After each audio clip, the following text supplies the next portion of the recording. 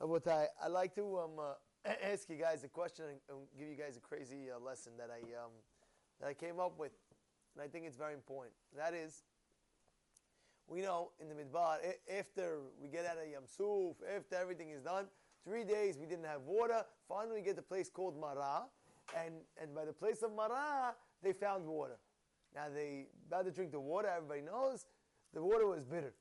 So what does Hashem say to Moshe? Of course, you have the Erev Rav, Moshe, no water, ba ba ba ba ba. So what do you have to say? What do you say? He says, Hashem tells Moshe, take the branch, throw it into the water. What kind of branch was it? They bring down the branch it was extremely bitter. So you're taking bitter waters, and you're throwing an extremely bitter branch in the bitter waters, and guess what? It turns sweet. Of course, there's many lessons that we learn from this. But one of the lessons I want to teach you guys is, which I think is very, very important, is like I got this morning. What happened was, I'll tell you exactly what happened. That's why I'm bringing it out.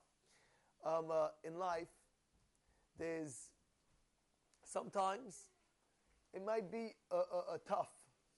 Sometimes a person might have in his lifetime a tough situation, tough time in his life. And the Torah teaches us, Mimkomcha al tenach. From your place, do not budge. Meaning,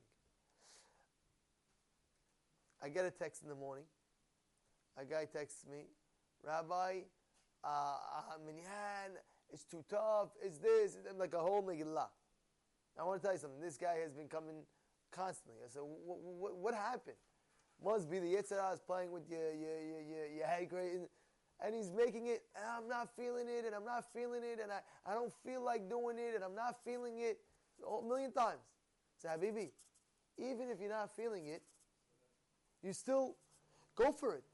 How do you think any successful person did it? In anything, an aspect in life, whether you take actors, athletes, basketball players, how do you think they did it? Well, you think they were in the mood to practice?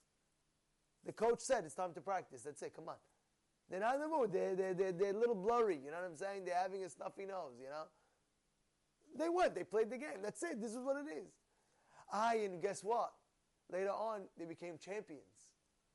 Right? Same thing with persons, kiviyachol elef avdalot, but religion, you're not in the mood. We know you're not in the mood. Do it anyway, even if you're not in the mood. It's bitter right now. I'm not meaning to say you're not in the mood. It's hard. It's tough. Do it anyway. Do it anyway, and it'll turn sweet for you. It will turn sweet for you. There was a great rabbi, Rav Aaron Kalla, everybody knows, Gaon Gadol Ador, Rav Aaron Kalla. One time there was a bacher. I always say this story and I love it.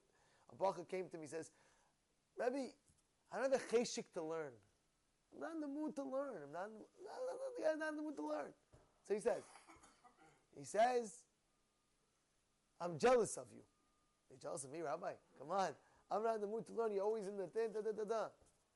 He said, by me, in my life, I always, Rav Aaron Kalla was saying, in my life, I always had a desire to learn. There wasn't a time in my life where I didn't have a desire. I always had a desire to learn. My cheshik was always there. He was rungat on the learning. He was a gaon at suman. He was always in the learning. He says, but you have a chance when you're not in the mood and you're learning anyway. Why? How sweet it is that you're giving to Borei Olam, the sweetness, the sugar. Oh, look at this guy. He's not in the mood, but he's doing it anyway. You know how sweet that becomes into Borei Olam? Like, well, look at this guy. Of course, and guess what? Eventually, that mood would change. That mood would change, and you know what? You get into it. Never give up. Never give up. A person says, people, you'll start a guy, let's say he's in a journey to finish Shas. So here's Daf Yomi. Daf Yomi, excited, berachot. The whole dinya, when you hit the berachot, everybody's in from the beginning to berachot, they finish. It's only 63 days, 64 days, boom, they're in. They just finished the siyum, they're excited, ay. Then you have Shabbat now. Some people, yes, some people no, the Shabbat is much longer, 100 and that. Then comes Eruvin. Eruvin is a little bit tough, the measurements, this way, that way, ba. So you have guys, And then all of a sudden, it became hard for them. Give me an example. It became hard when it hit a certain Mesechet. It became hard with the regiment. But if a guy continues,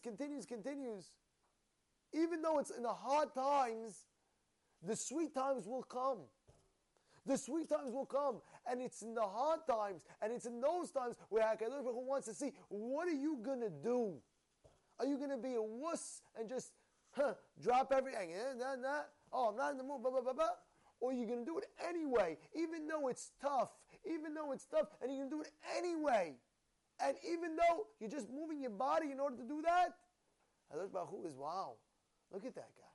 Look at this guy, amazing. Amazing. And sometimes you might have to take a step back a little bit, okay. But at least don't give up. At least don't give up. You have to take a step back a little bit. Okay, I understand. You need a little breather. I understand, very nice. But don't throw in the towel. Don't throw in the towel. And at those times, just know, you're turning the bitter into sweet. It's going to come sweet to you.